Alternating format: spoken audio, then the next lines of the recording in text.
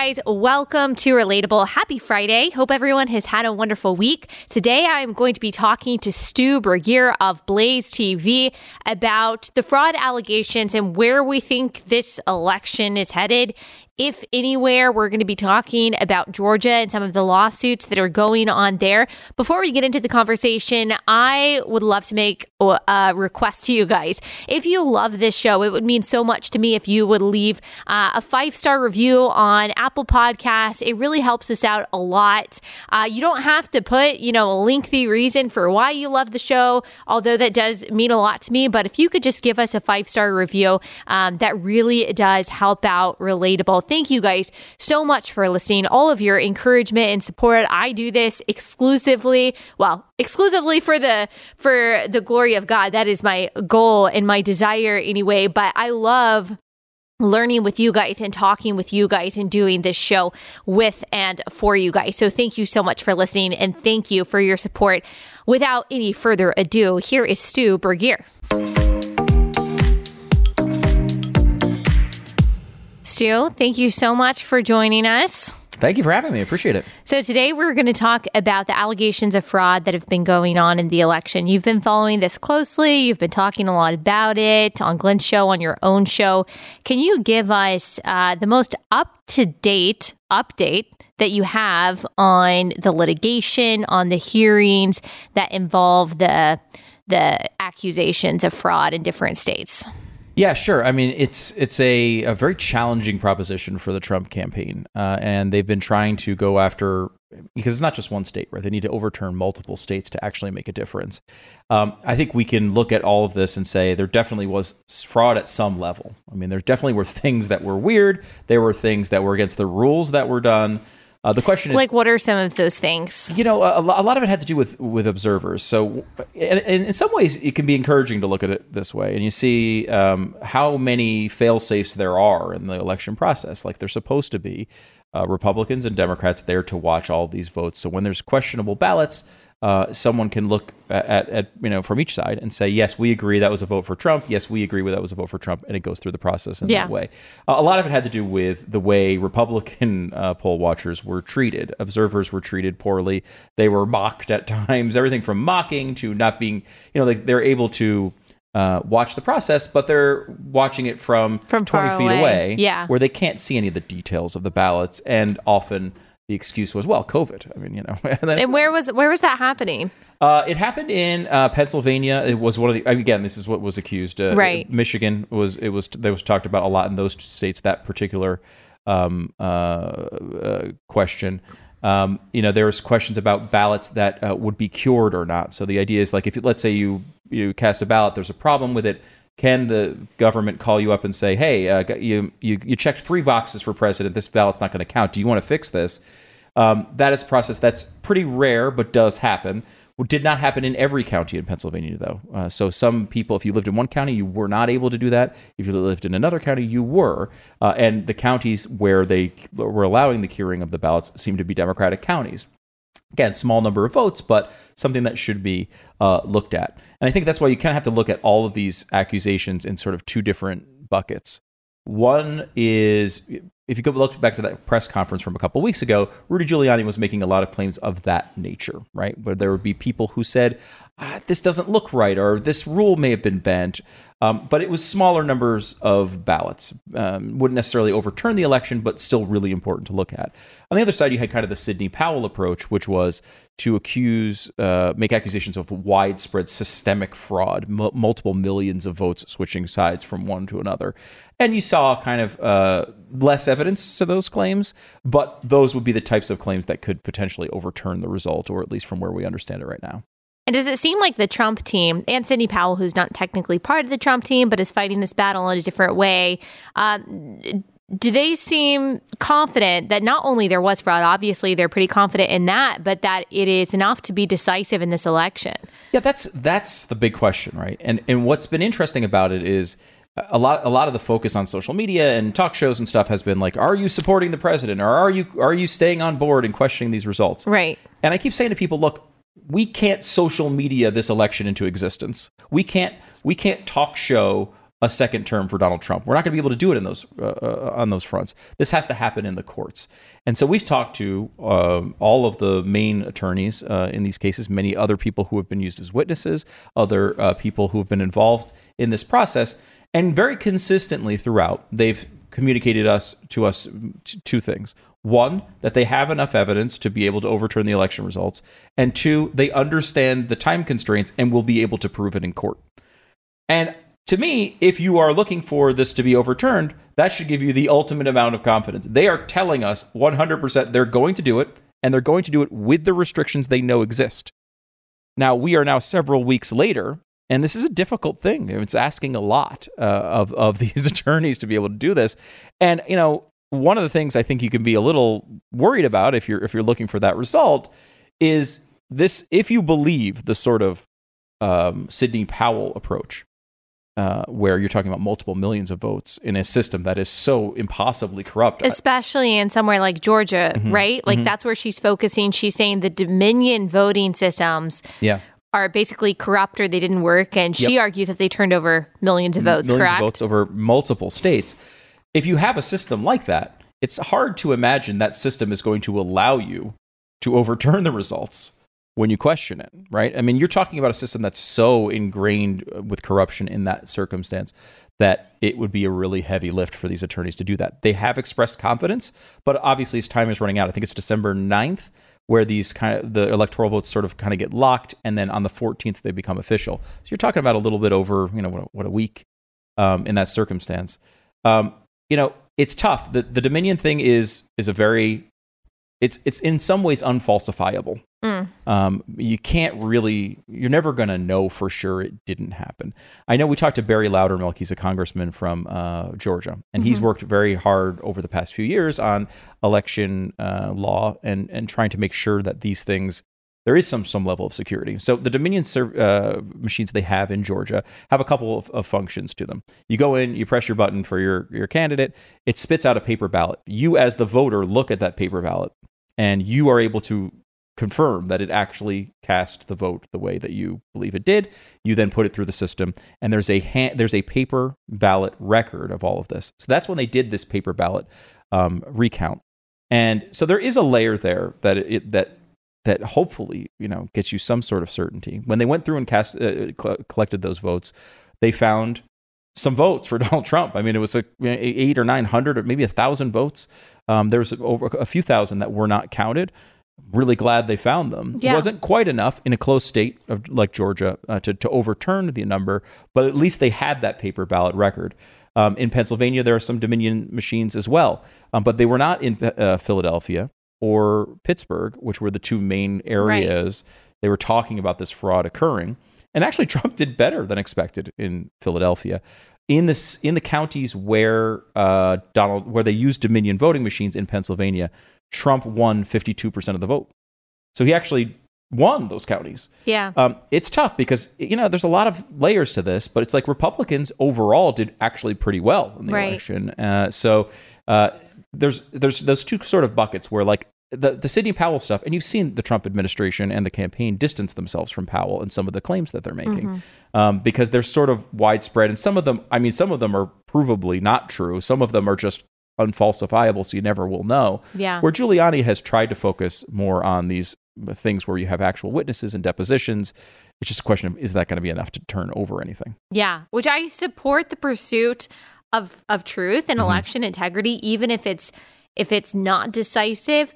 But I have been surprised just at the amount of confidence that it seems like a lot of people have that it will be decisive, that what Sidney Powell is doing in Georgia, for example, is going to change the results of the election, at least there, and that this is going to be proven a systemic, widespread problem, and that Donald Trump really will become the president. I said a few weeks ago, my husband and I went to Georgia to visit family.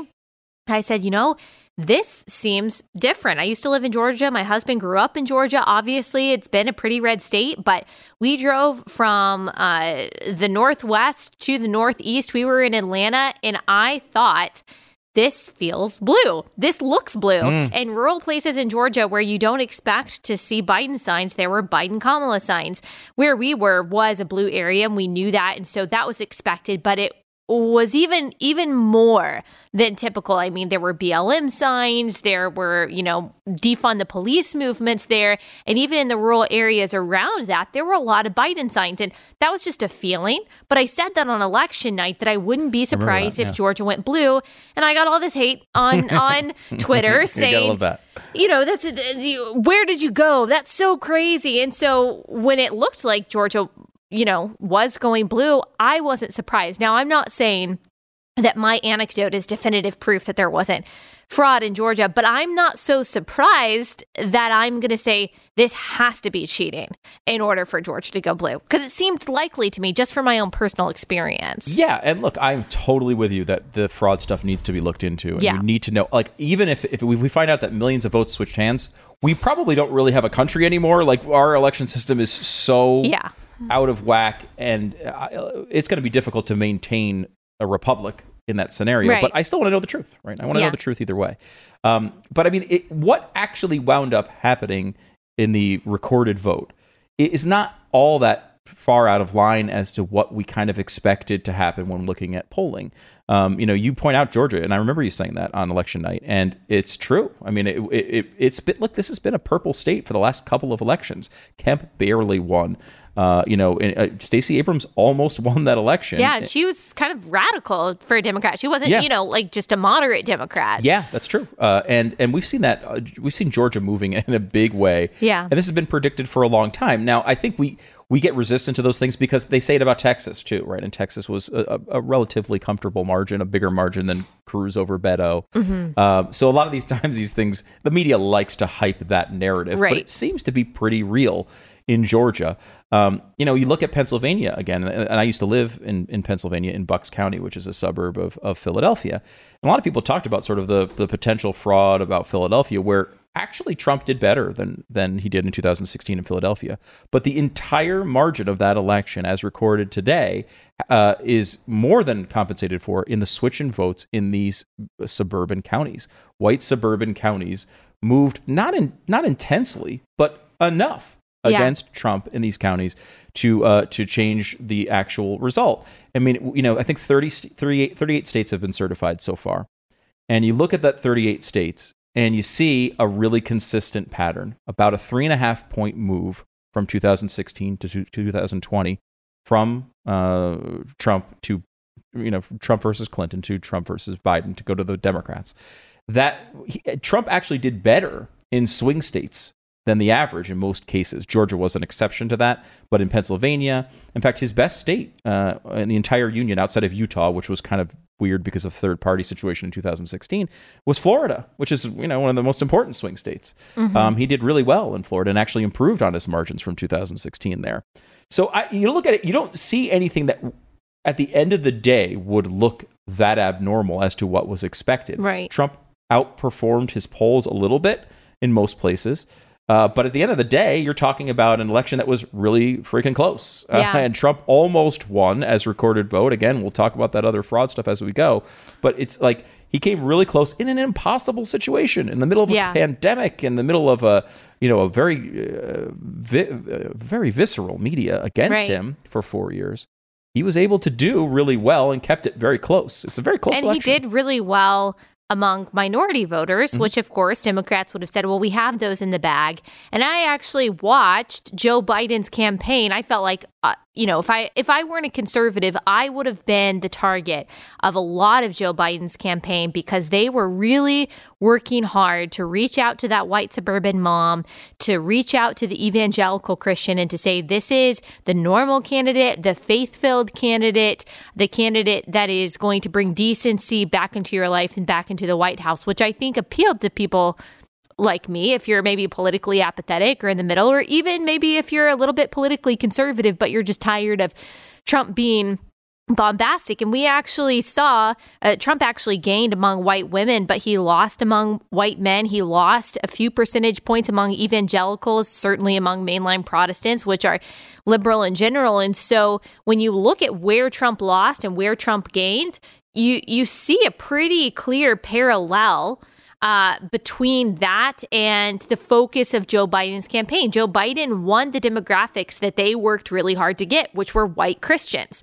They didn't win those completely. Trump still had most evangelicals in the bag. So that's another reason to me why it's not unbelievable to me that Joe Biden won by the margin that he did. Yeah, I think I think that's really reasonable, right? And I think you look, a lot of people hammer the polls, that polls get beatings no matter what happens. I think, I like looking at polls. It does not give you an exact result, but it gives you a general sense. And, I looked through we did a prediction on my show, Stu Does America, on, a couple of days before election night. And we came up with 306 electoral votes for Joe Biden, which is what he has right now, unless something changes. It was not out of the realm of possibilities of what could happen there. I think, part of the reason, and I talked to my wife, Lisa, about this, and she's a really big Trump supporter and was really surprised by that it could even be close, right? Mm-hmm. Because, we live in Texas and, it's a pretty red area. I think, though, to the average person, the country as a whole was never meant to be this focused on the president, right? Like, this is America. We don't have a king. We left the whole British thing because we didn't like the king situation.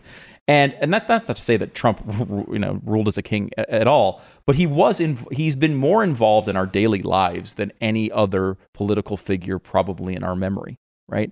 And part of that is because the media is totally unfair to him. So commonly, everything he says turns into a massive news story. Yeah. And that is not Donald Trump's fault. On the other hand, he also really likes being the center of attention, and he likes inserting himself into a lot of these things.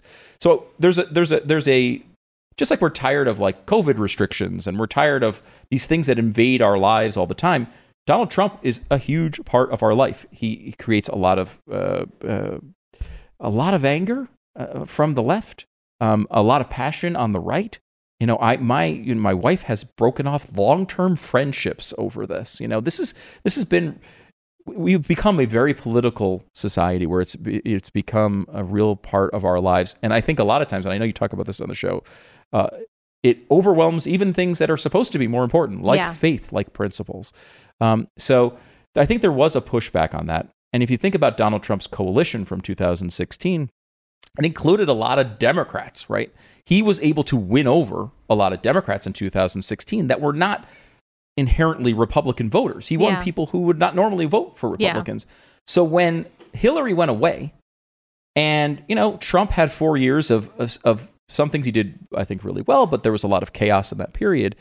A lot of those Democrats who last time were like, you know what, I'm gonna this one time in my life, I'm gonna vote for a Republican. And plus they didn't like Hillary. And they hated Hillary. Yeah. They didn't hate Biden. Yeah. They didn't feel that way about Biden. Maybe they didn't love Biden, right? But they also didn't hate Biden. Like, people are like, I can't believe 80 million people could have voted for Joe Biden. Right. Nobody voted for Joe Biden. They all just voted against Trump. Yeah. This was a one-person election, and there was a lot of passion against Trump. I mean, they were lighting cities on fire. We remember this about this type of thing. So it's tough to kind of settle with here, because I think it's hard to imagine that people want that sort of AOC, Ilhan Omar world. I don't think they do, right. But they also kind of push back against some of these chaotic elements. And I think that's how we kind of got to where we are. And I think they don't realize, and Joe Biden's campaign did a good job of making sure of this, that they don't realize that even with a Biden presidency, that is probably what they're going to get in a lot of ways. Probably not going to be as quick or as radical or as quickly radical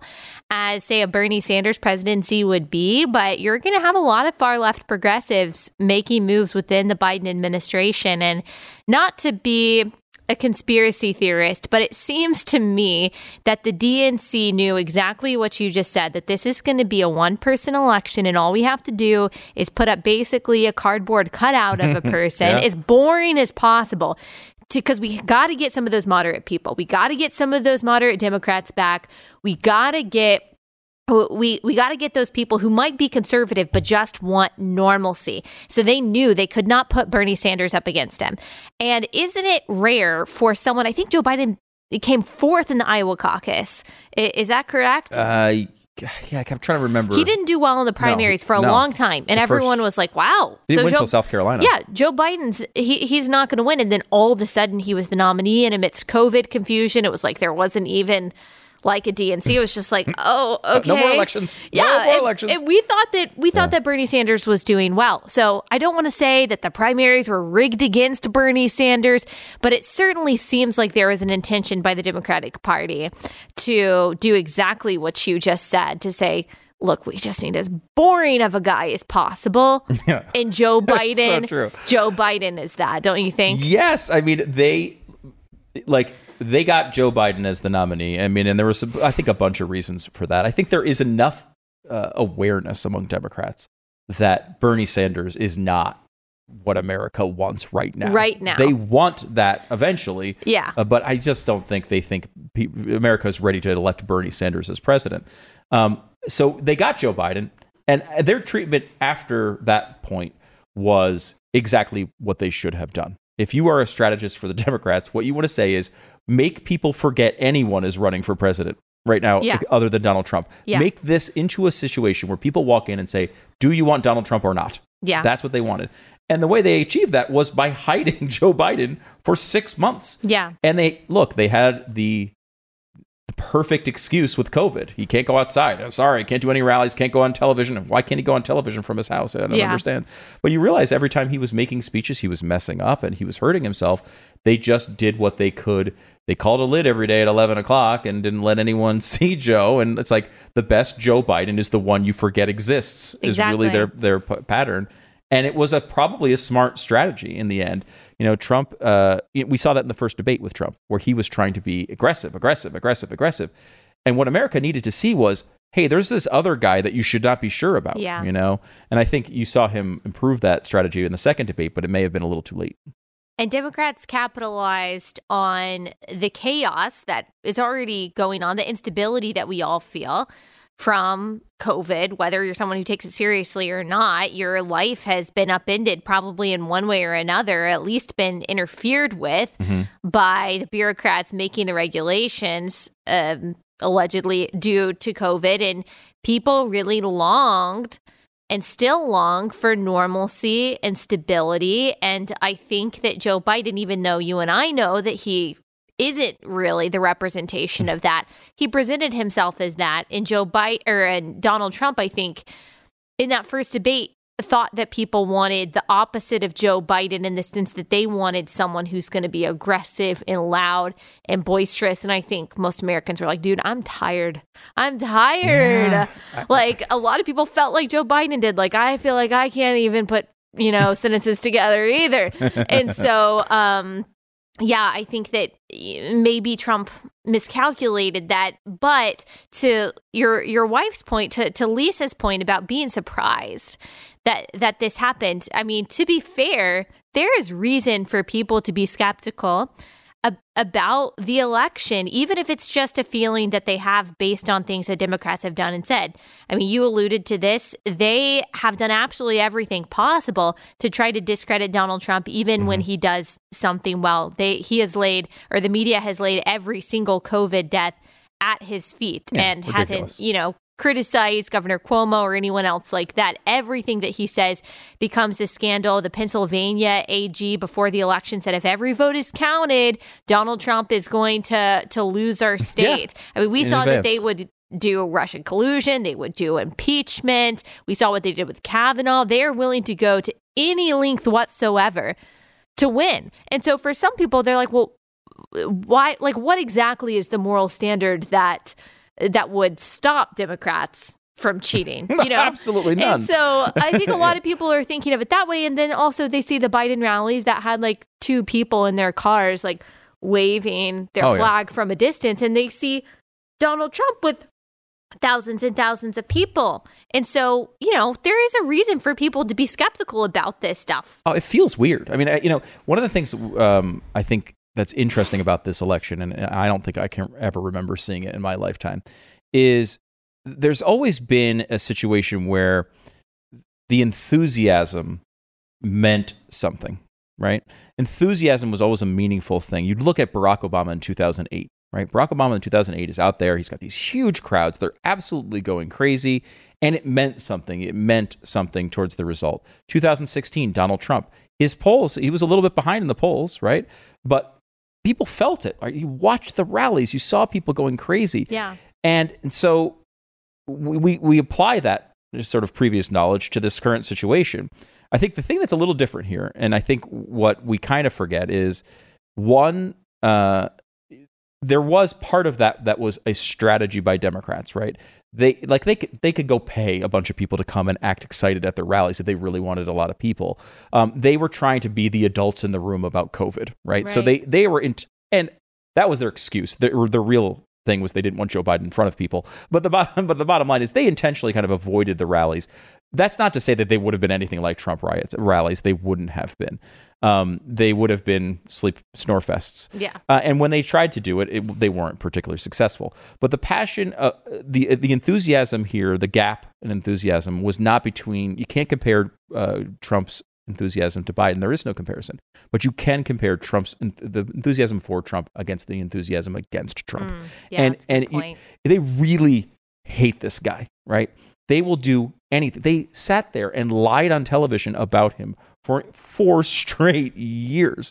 They did everything they could to unseat him. They gave away all journalistic standards to try to sink this guy for 4 consecutive years.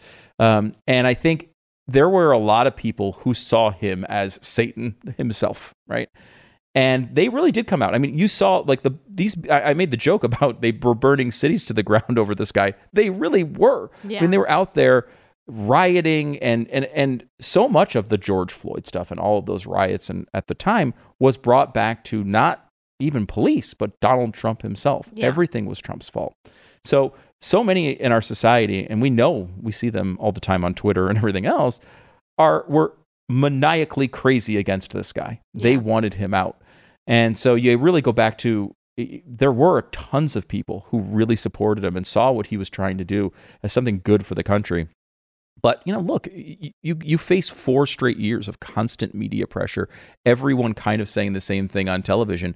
Not everybody's here listening to a podcast, a long-form discussion like we're doing here. A lot of people are watching, the Kardashians or whatever the more updated reference is on that. I don't even know if that show's on anymore. But like people don't live this like maybe the people in your audience do. Yeah. And they make, a lot of them make decisions based on kind of what their friends think and what their peer group is thinking, and the pop culture thing. All celebrities and all that stuff, we're all saying the same thing, that Donald Trump was the worst person on earth. So I think it doesn't feel that way, and people kind of go, well, should I have questions about this election? I think that's totally understandable and reasonable to have those questions. And you should, you should ask questions. Totally. And like we were both saying, I think we support the pursuit of the truth, even if it's not decisive. I want that kind of thing to be uncovered. I want us to have the highest integrity in our elections, whether Democrats win or whether Republicans win, just because I think that's important. And I thought at the very beginning of the Russia investigation, when we didn't know very much, I thought the same thing. I said, let's investigate. Sure, of course, then as it went on, it was like, oh my gosh, this is a lot of taxpayer dollars for a lot of nothing. But I thought the same thing. Okay, my guy is getting investigated. I want to know if it's true. I want to know if the president of the United States colluded with Russia to become the president. And I want to know this too. It doesn't seem, though, that kind of curiosity and desire for integrity is nonpartisan among a lot of people, though. Yeah, I don't think you're going to see any of the same questions being asked about Biden. And then there are legitimate questions to be asked about Biden. And I'm kind of the mindset of like, let's look at the worst case scenario here. I'm a very negative person. But like I look at this and I say, if let's say Sidney Powell's lawsuits all come through and Trump goes back into office, that's easy for us to adjust to, right? Yeah. That's cake, right? Like, okay, Trump's in there again. We've already had 4 years of that. 4 more years. Hey, our taxes are low for 4 more years. That's going to be something I'm going to have no problem adjusting to. I don't want to let Joe Biden walk into office in January if he winds up if this stuff doesn't pan out, with no criticism, with no one looking at, he's just naming people to cabinet posts left and right. And, the conservative media largely is kind of just shrugging their shoulders and letting him do whatever he wants. as he marches towards Washington. And like I feel like we have to guard those things, or there will be no scrutiny from the mainstream media on it. So I don't know. That's the way I'm trying to look at it. It's like everyone would love the best case scenario, but you got to plan for the worst. And we have to look at this and say, they've got a week left to try to prove this, and if it's true, I want it to be out there. But we have to look at it and say, okay, well, let's focus on. Let's look at that. We're not going to be able to change that on social media. Let them do their jobs in court. They should have their right to do that. And then we'll look at the other stuff as well. And that's how I feel. And a lot of people have accused me and accused a lot of other people of giving up the fight, of not being a true patriot, of not supporting Donald Trump. But I kind of feel like there's nothing I can do. I support them in their pursuit of the truth, and I want the truth to come out. And if it's decisive, that will come as a shock to me. That'll be amazing. I want Donald Trump to be president for 4 more years. Of course I do. Mm-hmm. I think policy-wise, he has done a lot of good things. And when I look at the threat of China, when I look at the people that Joe Biden has named to cabinet positions, the swampiest of swampy people in the entire world, I'm like, oh my gosh, do we really want John Kerry in charge of anything? No. So I want that. When I look at the threats that we are facing, I think that Donald Trump is the man for the job, but I am not going to delude myself into thinking that it has a high probability. And that doesn't mean that I don't support that, or that I'm not a patriot, or I don't think you're a patriot. I know that you don't. No. I know that you don't think I'm a patriot, but I want to make sure everyone else knows that I am. Right. Let's talk quickly about Georgia. Yeah. We talked about Sidney Powell and the Dominion voting system and the accusations of widespread fraud. Now we are hearing both her and Lynn Wood. There was a rally earlier this week in Georgia saying, do not vote for Republicans in these 2 special election Senate races until they guarantee, I guess, the Secretary of State in Georgia and Governor Kemp, until they guarantee that we have integrity in our voting system. You need to withhold your vote. And I've talked to people online that say, yeah, I'm going to teach Mitch McConnell and the establishment a lesson. And it blows my mind. It blows my mind. What do you think about that? Yeah, because I think the lesson that will be taught will be to us. Because if these, even if it's completely because of corruption, right? If Joe Biden is president, and these 2 seats go to the Democrats, they will have complete control of the government, and they will be able to do all the extreme things that we worried about from the very beginning. I think a lot of Republicans have come to this idea, oh, well, the election went better than we thought in the House and in the Senate. Not necessarily in the presidential race, but at least there's going to be some way of stopping all the AOC from popping out in everybody's mind. And the Democrats have gone to great lengths to try to convince Republicans of this. For example, Joe Manchin has been on television every 2 days, who's probably the most moderate of the Democrats, from West Virginia, saying, I won't let any of this happen. I'll tell you right now, I'll vote against it. I will say, if they try to end the filibuster or pack the court or any of these things, I'm going to be standing up against it. These darn Democrats. And then AOC posts a picture of her frowning at Manchin. This is theater. It is theater designed to convince people in Georgia that could go either way that it's okay if you give Democrats control of the entire Senate, because they won't do all these crazy things. Joe Manchin will be there for you. Here's the truth. Joe Manchin will not be there for you. When they need his vote, he will vote with the Democrats. When there's plenty of clearance, and it doesn't really matter how he votes, he'll throw some votes to Republicans so he can seem like he's moderate. But we've seen this with all sorts of different votes over the years. When they've needed his vote, he's always there for them.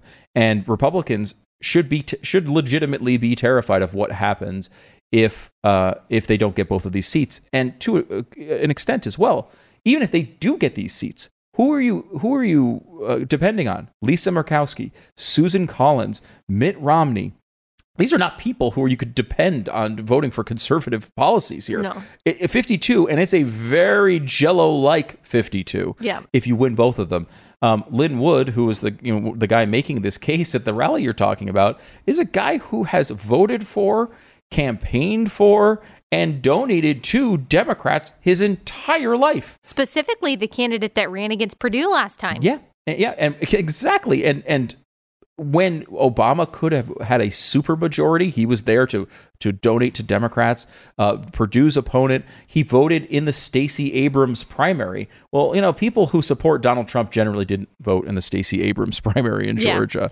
It's awfully convenient that Joe Manchin can come out and say, oh, I'm on the Republican side this one time. It's awfully convenient that this lifelong Democrat is out there advising Republicans not to vote for Republicans. Yeah. We have to, again, I'm a worst case scenario guy here. We have to have some way of stopping the worst impulses of the Democratic Party. Yeah. If Joe Biden is president, if there's a Democratic Senate and a Democratic House, they're going to be able to do whatever they want. And it's not Mitch McConnell who's going to learn a lesson there. He's going to have his nice job, and he's going to make all this money, and he's going to have plenty of influence and go to all of his dinner parties anyway. Right? It's us. We're the ones that are going to feel that. We're the ones that are having our First and Second Amendment rights threatened, parental rights threatened when you're looking at something like the Equality Act, that stuff. I mean, AOC has already said, look, I don't want to lose because I don't want to compromise.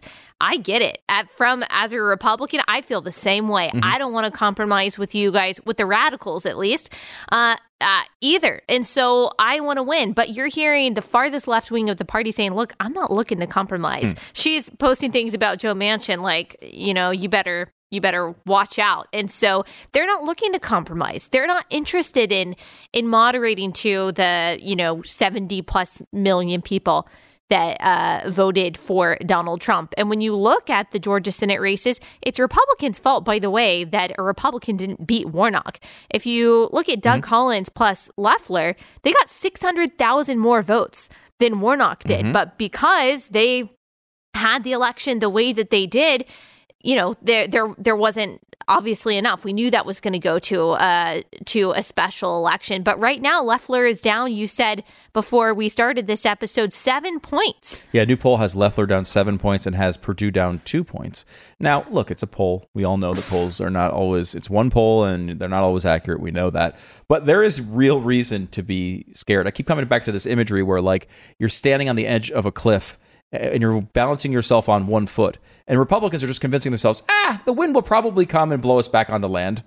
But wait, what if it blows the other way? Yeah. I mean, this is a close election either way. We've seen multiple close elections here. This is a national election. They're pouring $250 million into these races.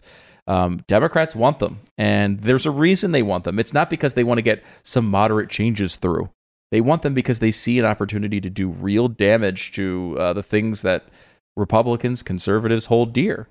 Yep. And look, I mean, I'm not in Georgia. I'm not going to be voting in Georgia. But if I were, I would not let a lifelong Democrat or another lifelong Democrat talk me out of voting for Republicans here. Right. And I do actually think that Kemp and the Secretary of State and the two Republican Senate candidates have supported the fight there and have said, yeah, we want election integrity. We're going to do everything we can to make sure that this election is conducted in a way that is honorable and honest. So a lot of people are saying, well, the Georgia officials aren't doing anything. I actually think that they are doing something. And to the people who are saying, well, what's the point of voting if we cheat? We're just going to lose anyway. Well, one way to guarantee that you lose is not voting. Like, that's a really good way to guarantee that you lose. Yes, it is very, that will definitely be, I promise you will lose if no one votes. If no one votes, you got to do it. And it is, sometimes I think you get down these roads where you want to send messages, you want to punish these officials. I mean, the Secretary of State has taken a beating in Georgia, as well as the governor. I mean, Loeffler and Perdue have called for him to step down, the Secretary of State, over all of this. I don't know what else they're going to honestly do here, but the truth is, it's like when your outcome aligns exactly with Nancy Pelosi and what she wants, and what AOC and what she wants, you're probably on the wrong side as a conservative. Yeah. And I think this, we can't let people who have, God only knows what their actual intent is. I will say, like, there's a lot of money flowing around to some of these attorneys from outside groups. I would not be surprised if we find a lot of the funding from this coming from left-wing groups, not right-wing groups in some of these lawsuits. Because, right now we're at a situation where, when the outcome is that, when you have thousands of Trump fans cheering for a Democratic control of government, which is what was being encouraged there, their question marks have to pop up in your mind. Yeah. You got to vote your conscience and what you believe is right. If you think these people are really that terrible, you got to vote the way you want to vote. But don't let the Democrats talk you into doing it. Yeah. And I don't have time to play the clips that I wanted to play, but there are a lot of hearings that are going on. Hearings in Pennsylvania and Arizona, in Michigan, where people are they're purporting, various evidences of fraud, like a spike in Biden votes in Pennsylvania. Mathematician Robert Pinion says that he wouldn't certify the Arizona election based on what he has seen. That's what he said in an Arizona hearing. In a Michigan hearing, a poll watcher claims that she couldn't see any ballots and wasn't allowed to get closer. And I think seeing some of these hearings come out, a lot of people are hopeful that, okay, maybe change is coming. Donald Trump, he released a 45-minute video saying, look, I need your support. So I guess my question is, what's your prediction in all of this? What's your message to people that are still clinging to hope that things could turn around for Trump? Hope for the best, but prepare for the worst. I think the percentage chance of this succeeding is low. The reason is because, look, you're in a system that, if the fraud is true, is likely to rule against you, right? It's hard to imagine it goes another way than that. So, I mean, I think preparing for the worst is a rational thing to do. I think there's a lot of stuff. You remember, there's two roads here. There's a lot of stuff that goes on social media. There's a lot of videos, a lot of I don't understand why this line goes up this way. I've been watching election results come in for years. It's a big part of my job. That happens every single election like that. Giant chunks of votes come from cities that are 95-5 or 90-10 Democrat. It's not unnatural. That sort of stuff happens. That might be different than what they're talking about. What you can, I think, sit back and take solace in a little bit is that these attorneys say they have the evidence, and they have promised us multiple times on the air they will be able to prove it in court by the deadline. So there's very little for us to do here. We can sit back and watch it all happen, try to understand it, but it's really going to be something that takes place in the courts. And these attorneys, the ones that are on Donald Trump's payroll, the ones that are fighting in Georgia, are people who know the legal system probably better than all of us, and they say they can do it. All we have to do is sit back and watch and see if they can. But we can do something about the Georgia election that will at least alleviate the worst things that the outcome could present. Yeah, and guys, if we lose Georgia, you can't say that it was rigged. It's because people didn't go out and vote. And vote. Yeah, please vote. It's literally the rights of the entire nation are resting on Georgia right now. And I think it's very short-sighted to listen to someone who has been a historic Democratic donor and not voting for the candidates, one of whom he has donated to the opponent of a few years ago. And so please vote in Georgia. There's a lot on the line. I'll be talking a lot more about that in the next month or so. As you said, really all we can do right now is see things unfold. If something, by some miracle, by some unexpected turn of events, things did go in the way of Donald Trump, we are looking at the greatest meltdown from the left and the media that we have ever seen. I don't anticipate that, but I think I would hide in a bunker for at least a year. Oh, yeah. If that happened. Yes. I just can't imagine. Preparation supplies will be flying off the shelves. Yes, My Patriot Supply. They're not a sponsor, but you should check them out just in case. Okay, Stu, can you tell everyone where they can find you? Yeah, please. Stu Does America. It airs here on Blaze TV. You can get it on podcast as well. There's on YouTube. If you just search for Stu, I'll be the first channel there. And that's nice. Yeah. Not a lot of people searching for Stu. I don't know if that's true. And on Twitter, @Stu Does America. Okay, awesome. Thank you so much for taking the time. Thank you.